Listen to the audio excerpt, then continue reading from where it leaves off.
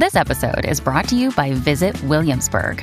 In Williamsburg, Virginia, there's never too much of a good thing. Whether you're a foodie, a golfer, a history buff, a shopaholic, an outdoor enthusiast, or a thrill seeker, you'll find what you came for here and more.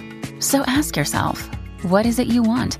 Discover Williamsburg and plan your trip at visitwilliamsburg.com.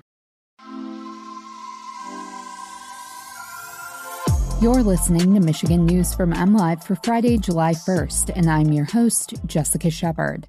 About 3,200 Michigan children under the age of 5 got COVID vaccines in the first days of eligibility.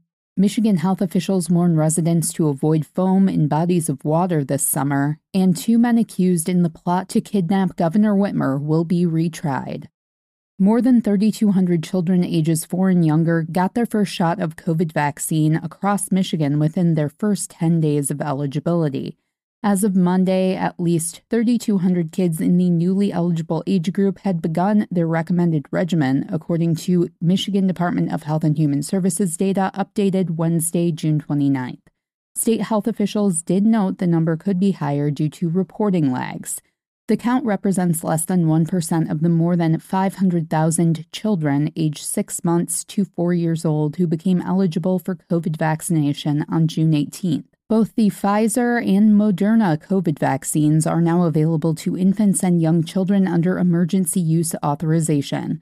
The state health department recommends COVID vaccination for all eligible children, even if they previously had the virus. Kids can receive the vaccine from a primary care provider, local health department, or federally qualified health center. Some pharmacies will vaccinate children 3 and older. Michigan health officials are reminding people to avoid surface water foam that could contain harmful chemicals ahead of the 4th of July holiday weekend. Foam on lakes, rivers, and streams can contain high concentrations of toxic PFAS chemicals, which can cause health problems for people who have been exposed to them. The foam advisory was issued Thursday by the Michigan Department of Health and Human Services. Bright white foam that accumulates in agitated water or piles up like shaving cream along the beach has tested positive for high levels of PFAS in some communities.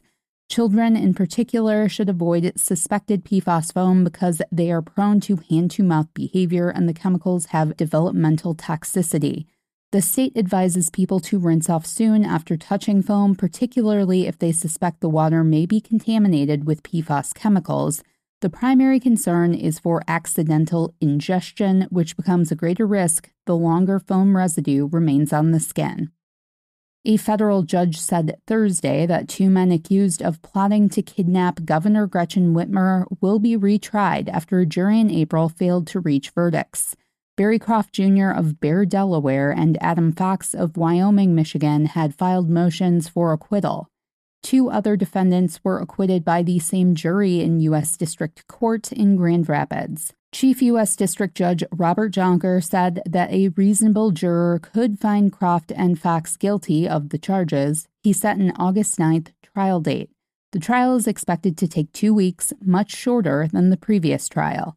Both defendants appearing in court in orange jumpsuits remain in custody pending trial. They are accused of conspiracy to kidnap, a potential life offense. Before we go, just a reminder that we will be off Monday for the July 4th holiday, but we will be back here Tuesday with more Michigan news from MLive. Until then, you can always find the latest Michigan news by visiting mlive.com and make sure to follow us on Facebook, Twitter, and Instagram. Thanks for listening and have a lovely holiday weekend.